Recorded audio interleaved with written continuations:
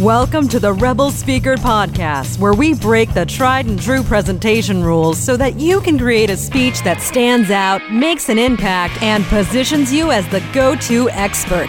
And now, your host, the instigator of the Presentation Rebellion, Dr. Michelle Mazur. Hey, welcome to episode 30 of the Rebel Speaker Podcast. And today we're going to talk about storytelling. Specifically, how to tell if your story is TMI, too much information. Because we live in this age of vulnerability. But how much vulnerability is too much vulnerability? And before we dive into this meaty topic, wanted to give a shout out to our sponsor, the Rebel Speaker Bootcamp, which is a signature program to craft your signature talk in a very intimate group. It's a 6-week program that will help you identify your big idea, how you stand out as a speaker. At the end, you will have a talk that not only will get you applause, but attract you future speaking gigs. For more information on the bootcamp, go to drmichellemazur.com/bootcamp. The next round starts on May 23rd. So now let's dive into a conversation about vulnerability and when storytelling becomes too much information. So during a nasty, tumultuous, heart-wrenching breakup, I was a college professor teaching interpersonal communication. And every Tuesday and Thursday, I marched into the classroom to explore topics like falling in love, how to maintain relationships, and how to make a relationship thrive. I'd walk out of the class exhausted, thinking to myself, can we just get to the dark side of relationships, breakups, deception, conflict? I'll rock that material. Because that material was my everyday life. But actually, it got worse when I covered those theories. My students heard all about my friend who was going through a bad breakup and was the source of all my examples. Now, my students were smarty pants. They didn't buy the friend cover story. So in front of 40 college students, I re-experienced everything those theories discussed. The pain, the anguish, the anger, especially the anger, and the frustration. Not only was this personally more painful than I thought it would be, but I feared that my reactions were so visceral that I was ruining all of my students for future relationships. Now, this experience happened before the time of Brené Brown and her research on vulnerability. Little did I know at that time that I was suffering from a vulnerability hangover. That feeling of being exposed when you've shared too much information. And that feeling, I'm sure my students were suffering from because they knew way too much about their professor. But thanks to Brené's research, we are now told to embrace our vulnerability and know that our story matters and that it's important to tell. And I agree to a point. Nowadays, a newsletter with a personal disclosure lands in my inbox about once a week. And these tales can be wonderful and engaging and make a powerful point. But other times, it's just TMI.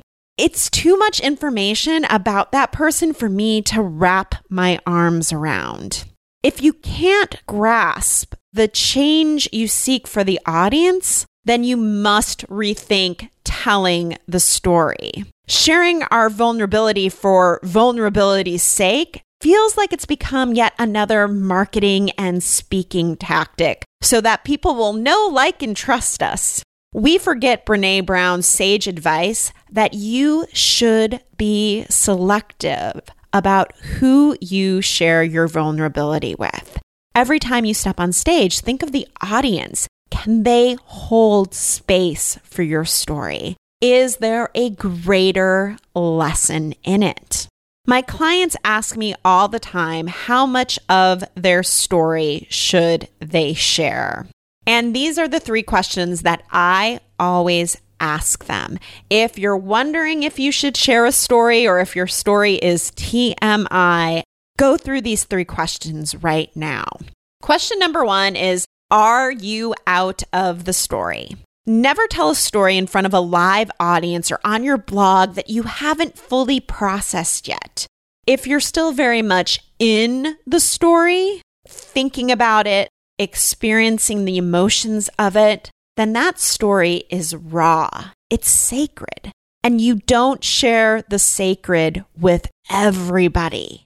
You share it with a select few that are in your vulnerability posse, the people that you trust most. You're ready to share the story when merely thinking about the story doesn't cause tears to well up in your eyes or cause you to fly into a fit of rage. Your emotions are neutral, and the story feels like a movie playing in your head instead of something you're experiencing in the moment firsthand.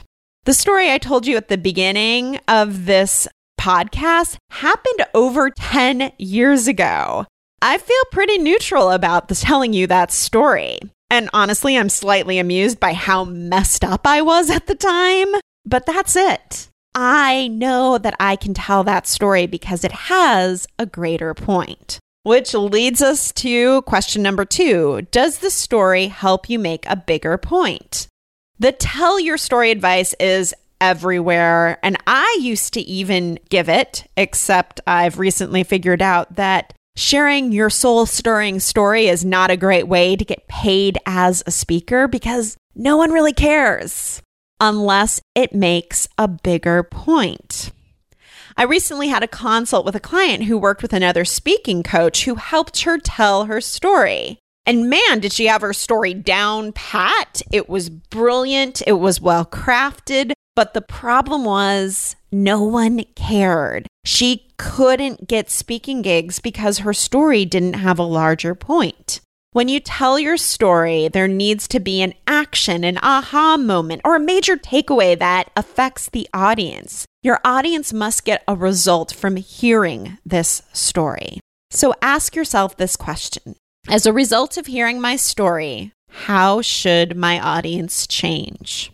If you can't grasp the change that you seek for the audience, then you must rethink telling the story. Sharing a personal story is not just about how to get the audience to know, like, and trust you, but how to create a bigger and deeper meaning for them. The purpose of your speech is to create an audience experience, and everything in that speech must be there to serve the audience. The final question you should ask yourself about whether or not you should tell your story is, should the story only be shared with your vulnerability inner circle? Anytime when you divulge big, vulnerable, personal stories, you're asking the audience to hold space for your story. For some audiences, that might be a perfect fit. And for others, your story might just be too much information. It goes back to knowing your audience and what they are open to hearing. But the other takeaway here is that some stories are meant for you and your inner circle. This inner circle is the people who know you, love you, and support you no matter what. It's a small and exclusive group. For me, my circle is my husband and a couple of friends who've got my back.